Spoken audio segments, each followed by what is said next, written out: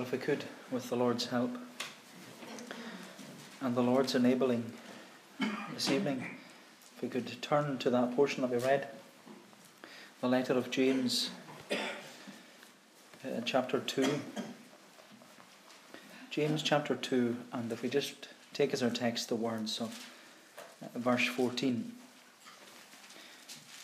where James asks, "What good is it, my brothers, if someone says he has faith, but does not have works? Can that faith save him?" Can that faith save him? And so this evening we're continuing our study in the letter of James. We've neglected it for a wee while, but we're coming back to it. And as we said on a number of occasions, the letter of James is to be considered as a handbook to Christian living, because the emphasis of this letter is not so much on information but upon application. James wants us to be able to apply the gospel in our everyday lives and live out our Christianity in a practical way. He says that our knowledge of the Bible is no use to us if we can't apply it practically. It's no use knowing what to do and doing nothing with it. And so the message which James wants to get across to us is that Christianity and being a Christian is not just about believing certain doctrines and following certain traditions. It's about having your life transformed by the power of the gospel. It's about living out your faith in a broken and a fallen world. And that was the concern, as we said before, that was the concern which James had, especially for those to whom he was writing, because as we've learned through our study, James was encouraging these persecuted Christians that living out your faith in a fallen world is not an easy task, especially because they were new converts to Christianity. They were living in a foreign land amongst people who worshipped false gods, and there were all these temptations to fall away from their newfound Christian faith. And because these young Christians were surrounded by temptation, their lack of discipleship and teaching, it highlighted many issues. But the root cause of them all was immaturity. They needed to grow as Christians. They needed to mature in their faith. And in chapter 1, we saw that James teaches us how the Lord brings us on in our faith, how he enables us to grow and develop and mature. And he does that through trials and temptations. Because the first thing James says about the faith of a Christian is that it's a faith that will be tested. If your faith is genuine, he says, your faith will be tested. But James said that in order to endure the trials of our faith and to grow in our faith and to stand against the temptations of the world, then we not only have to listen to what God's word is telling us, we also have to live it out in our lives. We not only have to be hearers of God's word, he says, we also have to be doers. We not only need information, we also need the application. Because if we're not willing to listen and to respond to the teaching of God's word, then we're never going to apply that teaching in our lives. We're never going to grow and develop and mature in our faith. And as we saw last time, and as we read at the beginning, the first section of this chapter 2, James, he addresses the sin of partiality, the sin of having prejudices or showing favoritism towards certain types of people. And James taught that our faith has to be genuine. It has to be genuine. We have to treat everyone the same. Because when our faith is genuine, he says, as we saw last time, it will be a consistent faith, it will be a considerate faith, and it will be a compassionate faith. When our faith is genuine, he says, it will reflect the Lord of glory. Because we will have a faith that not only hears, but also a faith that does. It will be a faith that not only receives information, but also makes the application. But what we see here as James moves into this section is that he says that it's like he solemnly warns us that we need to be aware of dead faith. James solemnly warns us that we need to be aware of dead Christianity. Because he says that if our faith is only a faith that hears and not a faith that does, then he says it's a dead faith. If our faith is only a faith of information but not a faith of application, then it's a dead faith. He says we have a dead Christianity. And as we go through this passage, verses 14 to 26, we'll see that James, he doesn't mince his words here. He becomes very sharp and very direct in his approach towards us. And it's as if he's giving this wake-up call to us as Christians. He's saying to us to wake up from our comfortable, consumerist Christianity that's leaving us as dead Christians. And James is saying to us, this is the way I read it anyway, saying to me, Christian, wake up. Your faith needs to be genuine. And it's a solemn warning. And so the first area, there's three areas I'd like us to look at, but the first area of this dead Christianity, which James addresses, is a detached faith. A detached faith. So if we look at verse 14, he says, "What good is it, my brothers, if someone says he has faith but does not have works? Can that faith save him? If a brother or sister is poorly clothed and lacking in daily food, and one of you says to them, 'Go in peace and be warmed and filled,' without giving them the things needed for the body, what good is that? So also faith by itself, if it does not have works, is dead." And what we can see from these verses, and in fact this whole passage, is that James gets his point across by asking a lot of, you could say, rhetorical questions. He asks questions in which the answer is so obvious that, an answer isn't actually required. And with every question, James is strengthening his case that faith without works is dead. And Jesus was the master when it came to rhetorical questions. Because how often do we hear Jesus in the Gospels saying, "How much more?" Or, "Which one of you?" And by asking a rhetorical question, Jesus was always getting his point across. He was driving the point home. And it seems here that James, he learned this trait from his elder brother, Jesus. But what James also learned was that Jesus had no time for dead Christianity. There was no room for dead Christianity and dead faith in the mission of spreading the gospel message. There was no room for dead Christianity when it came to the urgency of the gospel. There was no room for dead Christianity when it came to living out your Christianity in the midst of a fallen world. And we can see why James is very sharp and very direct in his approach towards us here, because that's the approach which Jesus took. We can see why James is giving us this solemn wake-up call, because that's the approach Jesus took.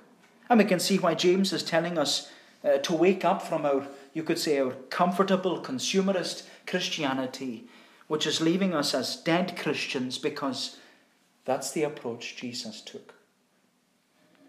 Because you'll remember in John chapter 15, when Jesus spoke to his disciples in the upper room discourse, and he spoke about the importance of being connected to the vine. And Jesus said to his disciples, "I am the true vine. My Father is the vine dresser. Every branch that does not bear fruit, he takes away. And every branch that does bear fruit, he prunes, that it may bear more fruit." And Jesus goes on to say, "Abide in me, remain faithful to me, and I will remain faithful to you, because a branch cannot bear fruit by itself unless it abides in the vine. Neither can you unless you abide in me." And Jesus says, "I am the vine, you are the branches. Whoever abides in me and I am in him, he it is that bears much fruit. For apart from me you can do nothing. But," says Jesus, "if anyone does not abide in me, he is thrown away like a branch and withers, and the branches are gathered and they are thrown into the fire and burned." Now, in that context, Jesus isn't talking about the solemn subject of dead branches being thrown into hell, because he's speaking to his disciples. But Jesus was talking about the solemn subject of dead branches that are proving to be useless for the growth and extension of the true vine. Jesus was talking about dead branches that are hindering the message of spreading the gospel, hindering the mission of spreading the message. And he's saying that if we're a dead branch with a dead faith and a dead Christianity, then we're not abiding in the vine. And if we're not abiding in the vine, then we're not bearing fruit. And if we're not bearing fruit, then we're detached. Our faith is detached. And that's the issue which James is addressing here. Because he's addressing the fact that if our Christianity is dead, then it's because we have a detached faith. Now, we must be clear. James, he doesn't mean that we're detached from Jesus. He doesn't mean that our union with Christ is severed and that we're no longer a Christian and we're being cast out from Jesus. Not at all. James isn't addressing the issue of salvation. That doesn't change. He's not talking about our adoption or our inseparable union or our justification or our sanctification. James isn't speaking about that. No, as we've said before, James is addressing the way in which we live our life as a Christian. He's talking about practical Christianity. And he's saying that if we're a dead branch with a dead faith and a dead Christianity, then it's because our faith is detached. And our faith is not only detached from the true vine in the sense of bearing fruit, that we're doing nothing in the mission to spread the message, but James is also saying that if our faith is detached, then it's detached from our works and ultimately detached from the society around us. And this is what James is saying to us here. What good is it, my brothers, if someone says that he has faith but does not have works? Can that faith save him? If a brother or sister is poorly clothed and lacking in daily food, and one of you says to them, "Go in peace, be warmed and filled," without giving them the things needed for the body, what good is that? What good is that? James is saying that if our Christianity is only about the spiritual and devoid of the physical, then it's a dead Christianity. If our Christianity lays emphasis upon the theory and head knowledge and minimizes practical help and concern, then it's a dead Christianity. If our Christianity doesn't look at people holistically of body and soul, then our Christianity, he says, is a dead Christianity. And our faith, it isn't a genuine faith, as Jesus teaches us to be considerate, compassionate, and consistent.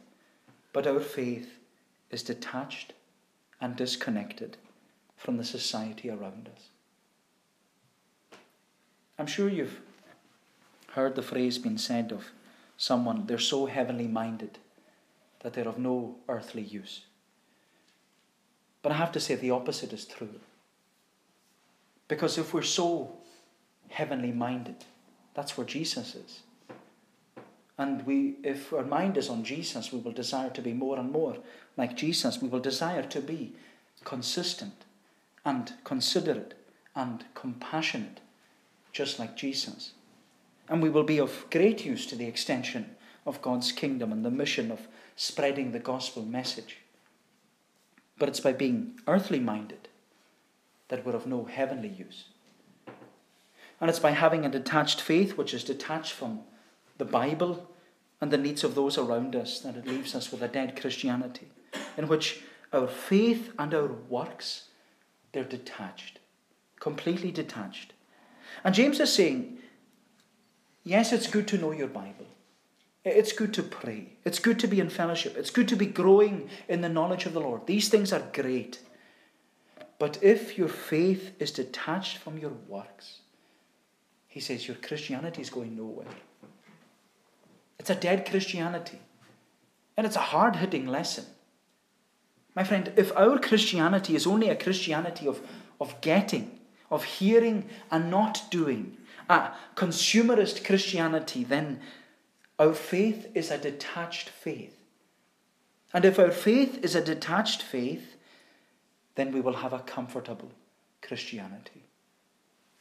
Because we will be detached in our Christianity from the needs in our society and the needs in our community and the needs in our congregation. We will be detached in our Christ-like, holistic care and concern for both body and soul.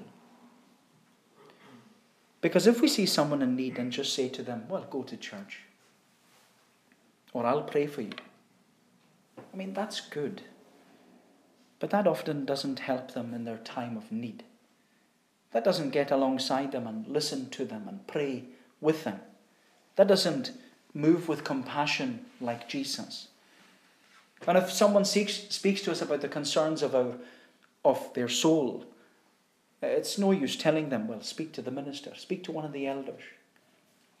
Because if we can't communicate to those around us about our faith and their need of Jesus, James is saying our faith is detached. There's something missing. My friend, if we don't have a care and concern for both body and soul, then he's saying our faith is a detached faith.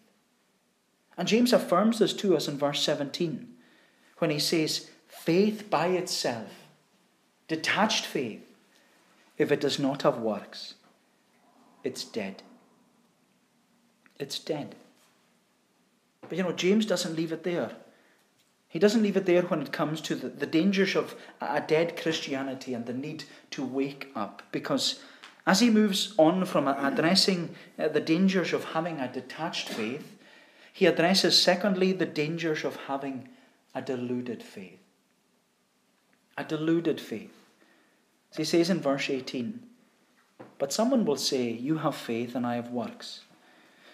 Show me your faith apart from your works, and I will show you my faith by my works. You believe that God is one, you do well. Even the demons believe and shudder. Do you want to be shown, you foolish person, that faith apart from works is useless?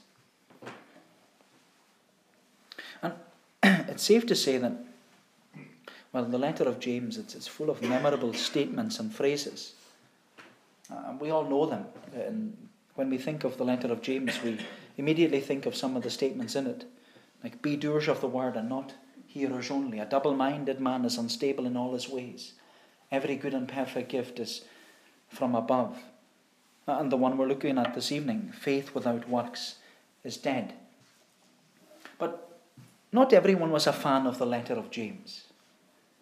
Because the well-known German reformer Martin Luther, he regarded the letter of James as an epistle of straw. Luther thought it to be like the dead branch in the true vine, worthless and of no benefit. And he thought that the only remedy for it would be to rip it out of the Bible, cast it into the fire and burn it. Of course, in order to understand why Luther thought the way he did, we have to understand the context he found himself in. Because in the lead up to and during the Reformation, Luther was in this theological battle for the truth of salvation. And for many centuries, the Roman Catholic Church, they had advocated that salvation and our righteous standing before God was by faith through works with the additional help of penance. But when Luther discovered those precious words from Romans 1:17, the righteous shall live by faith. When Luther discovered those words, he realized that sinners are made righteous in God's sight, not by works, not by the priest, the pope, or penance, but by faith in Jesus Christ alone. And Luther knew that this teaching was backed up by other letters which Paul wrote, namely Ephesians. Because, as you know, Paul's letter to the Ephesians, it's a beautiful letter, very theological letter. And in it, Paul emphasizes that our salvation, it's not of works. It's the gift of God. Because he says in Ephesians chapter 2 that, well, we are brought from death to life, from being children of wrath to being children of God, from being a sinner to a saint, and we're brought, and it all takes place by God's gracious gift of salvation. He says, for it is by grace that you've been saved, through faith, and it's not of yourselves, it is the gift of God, not of works, lest anyone should boast. Salvation, he says, is all of grace, from beginning to end.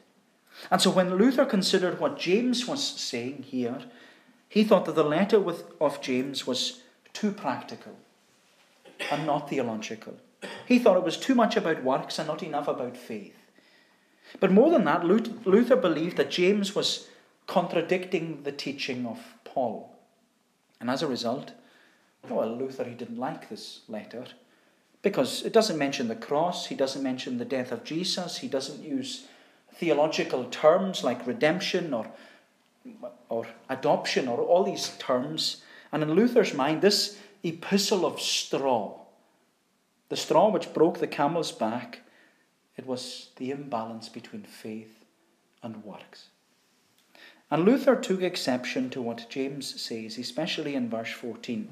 What good is it, my brothers, if someone says he has faith but does not have works? Can that faith save him? And so the questions which we have to ask ourselves is the letter of James an epistle of straw? Are Paul and James really at loggerheads over the issue of faith and works? Is their teaching contradicting one another? And of course the answer is no.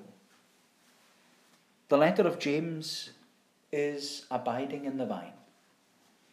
Paul and James are not contradicting one another, but complementing one another.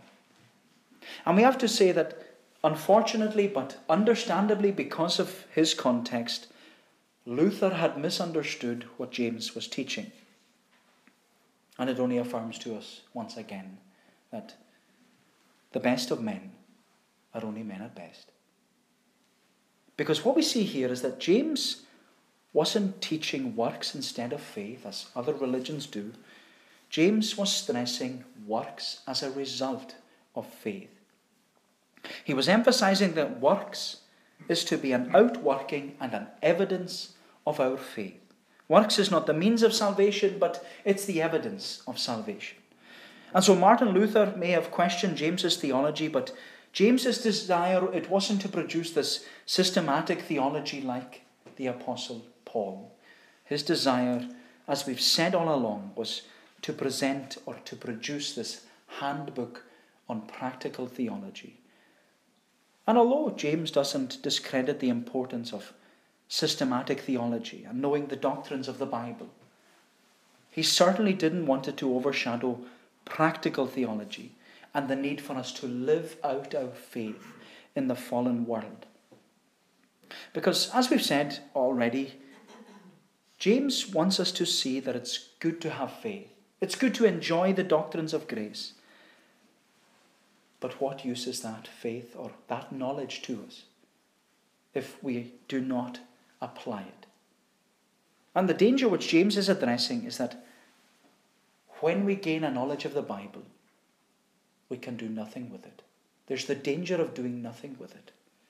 And as Christians, we can become content in our salvation and rest upon the sovereignty of God for evangelism and outreach and all the other things. And the result is that we become lazy. And what James is stressing to us is that a faith which doesn't have works is not only a sign of spiritual obesity, it's also a sign of spiritual immaturity. Because we're sitting back and doing nothing with our faith. In fact, James goes as far as to say that if our faith is devoid of works, then our faith is not only detached, it's deluded. Because we're deluding ourselves, he says. We're deceiving ourselves if we think that it's okay to have faith without works. We're deluding ourselves if we think that it's okay to be a comfortable consumerist Christian that doesn't get involved in the life and work of a congregation. Because James is saying that if we have a faith without works, it's no faith at all. It's useless. It's a deluded faith. Because even the demons have faith, he says, and shudder. Even the demons believe in God and know that God exists and that God's word is true. They have faith. They don't evidence their faith by their works, because their works are evil and they're against God and they oppose his cause and the extension of his kingdom. But in order to drive his point home and to wake us up as Christians, James challenges us by giving a demonstration of what faith and works actually looks like. Because he says in verse 20, "Do you want to be shown, you foolish person, that faith apart from works is useless?" Now the word foolish here in the ESV, it's a bit too strong. In the original language, James doesn't call anyone a fool. But he's saying that if we think that our faith is sufficient without works, then he says our faith is vain and it's empty. It's vanity to think that we can have a faith without works, because we need a faith that works. And James demonstrates this in the closing verses of the chapter. Because when it comes to the dangers of a dead Christianity and the need to wake up, James, he's addressed us on the dangers of having a detached faith and a deluded faith. But through the witness of Abraham and then Rahab, James gives to us a demonstrated faith. A demonstrated faith. Look at verse 20. He says, "Do you want to be shown, you foolish person, that faith apart from works is useless? Was not Abraham our father justified by works when he offered up his son Isaac on the altar? You see that faith was active along with his works, and faith was completed by his works. And the scripture was fulfilled that says, Abraham believed God, and it was counted to him as righteousness, and he was called a friend of God. You see that a person is justified by works and not by faith alone. And in the same way was not also Rahab the prostitute justified by works, when she received the messengers and sent them out by another way? For as the body apart from the spirit is dead, so also faith apart from works is dead." And when we read these verses, you can appreciate how Martin Luther misunderstood the teaching of James. Because to say as he does in verse 24, a person is justified by works and not by faith alone, it does seem to raise more questions. But by giving the example of Abraham, James knew that he was on safe ground. Because every Jewish convert to Christianity knew that Abraham was, as we were singing in Psalm 105, the father of the faith. Abraham was the father of the faith, and that it was through him and his descendants that all the nations of the earth would be blessed. That was the covenant promise that we were singing about. But of course, as we know, Abraham, he wasn't perfect. And his works weren't always perfect. As you know, Abraham, he doubted God's protection, and he pretended that his wife Sarah was his sister so that they wouldn't be killed. And through his impatience and his lack of faith, Abraham, he also hurried along God's promise of blessing when he had a child with the housemaid Hagar. But James, he doesn't mention those episodes in the life of Abraham. Instead, he makes reference to one particular occasion in Abraham's life when he asks in verse 21, "Was not Abraham our father justified by works when he offered up his son Isaac on the altar?" And James qualifies his statement about Abraham being justified by works by saying in verse 22, "You see that faith was active along with his works, and faith was completed by his works." And what James is saying is that Abraham's faith was working alongside his works, which means that his works were not instead of his faith, but as a result of his faith. Now James backs up his statement of verse 21, that Abraham was justified by his works. He backs it up in verse 23 by quoting words from Genesis 15, verse 6. He says, "The scripture was fulfilled that says in Genesis 15, verse 6, Abraham believed God, and it was counted to him as righteousness. But what's interesting, and what has often caused a lot of confusion, was that the statement from Genesis 15 verse 6, Abraham believed God, and it was counted to him as righteousness. That statement was also used by the Apostle Paul in his letter to the Romans and Galatians, when Paul was emphasizing that we are justified by faith alone. And again, it seems that we're back to this contradiction between Paul and James. It seems that James is saying that we're justified by faith and works. Paul is saying that we're justified by faith alone. But this is why James used the illustration of Abraham. Because before Abraham performed his act of works, you could say, by offering up his son Isaac, and that's recorded for us in Genesis 22. Before that point, 7 chapters earlier, Abraham, we're told, was justified by faith in chapter 15, verse 6. Which means that justification, or I should do it this way, justification, it came by faith first. It came first, in which Abraham was declared righteous in God's sight by his faith in God's covenant promise. And then that faith and his justified position as a believer, it was demonstrated in the act of sacrificing Isaac on Mount Moriah. Which means, as we said, Paul and James, they aren't contradicting one another. They're complementing one another.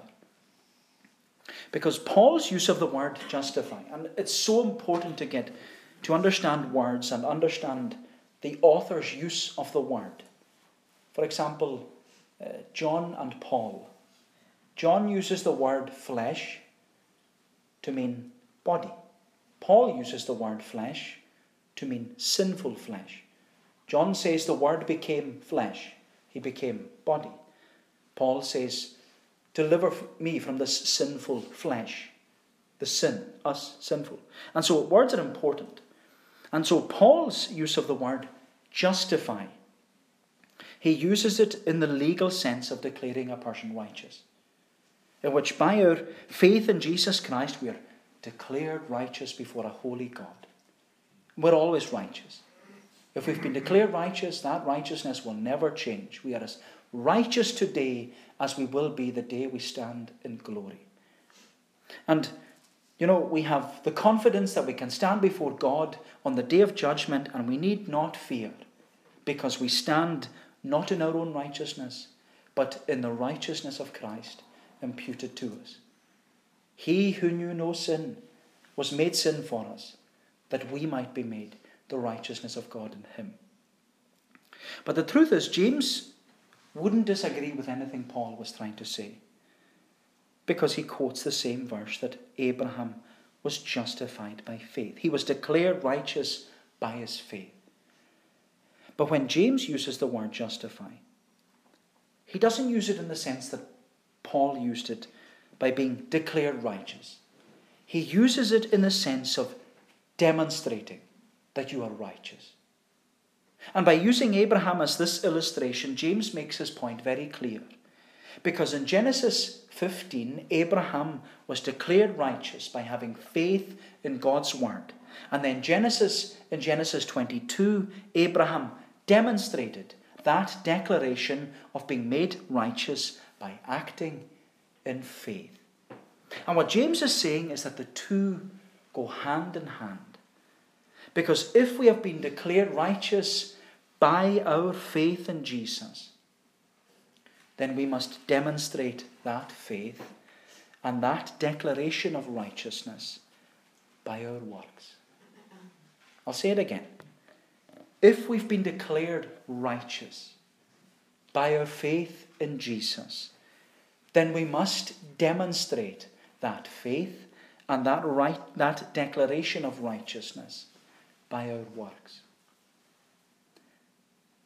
And James is pushing this point. Faith and works go together.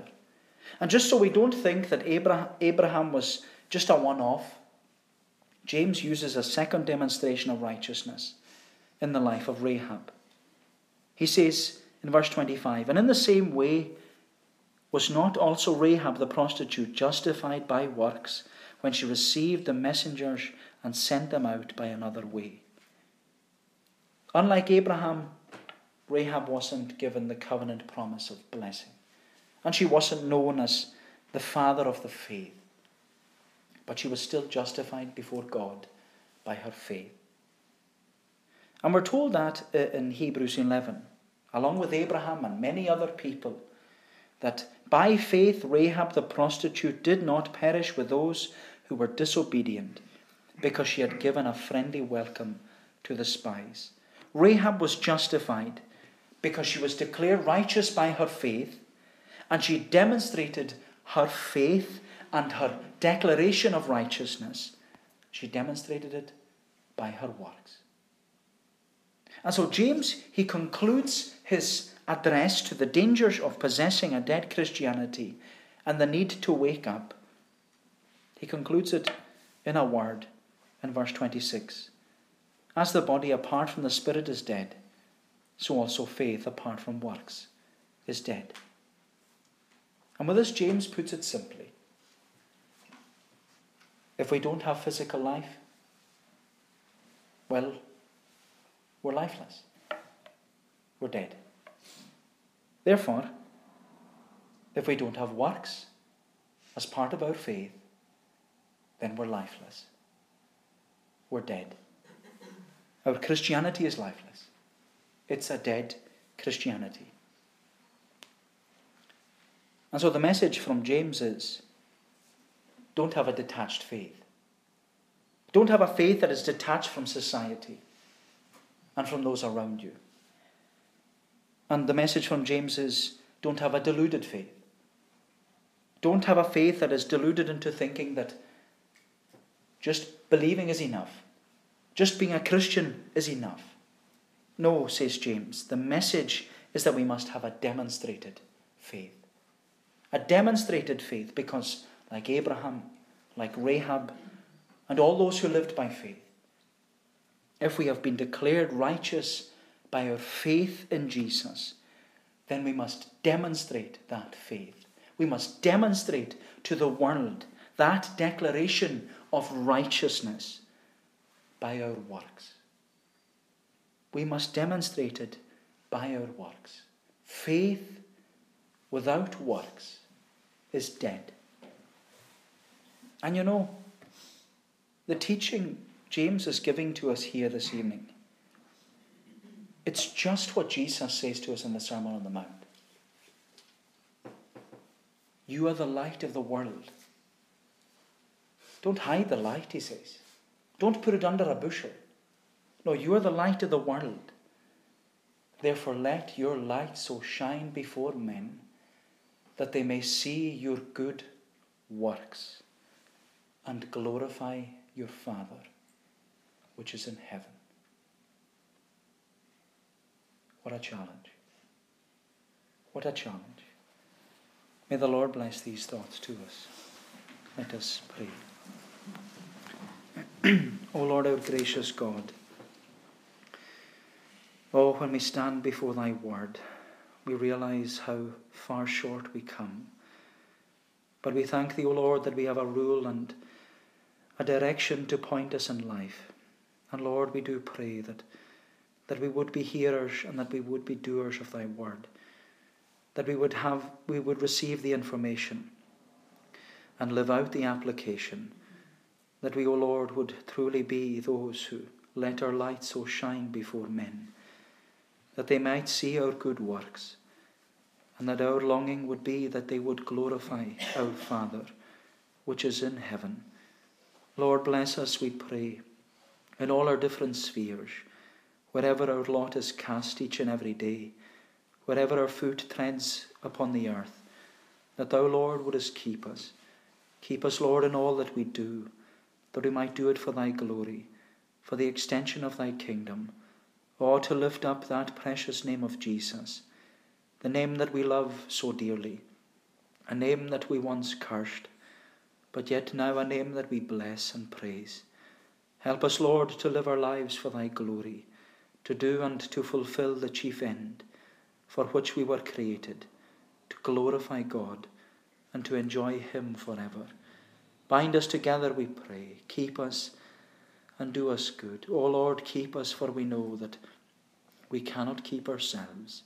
Cleanse us, we ask, for we ask it in Jesus' name and for His sake. Amen.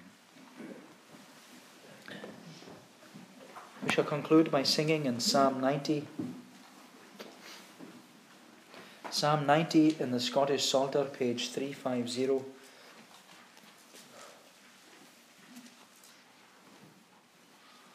Psalm 90, singing from verse 14 down to the end of the psalm.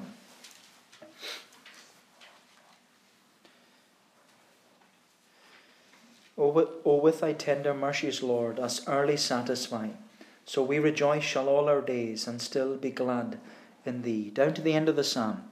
And let the beauty of the Lord our God be us upon, our handiworks establish thou, establish them, each one. These verses to God's praise. Oh, with thy Tender mercies, Lord, us early satisfy, so we rejoice shall all our days, and still be glad in thee. Parting as the days have been, when we grieve apart,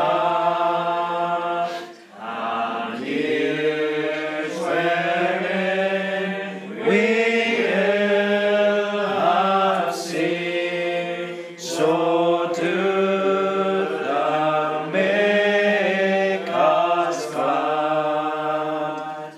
Oh, let thy work and power appear, thy servant's face before, and show unto their children dear thy glory evermore. And let the beauty of the Lord our God be us upon, our handiworks establish thou, establish them each one. The grace of the Lord Jesus Christ, the love of God the Father, and the fellowship of the Holy Spirit be with you all, now and forevermore. Amen.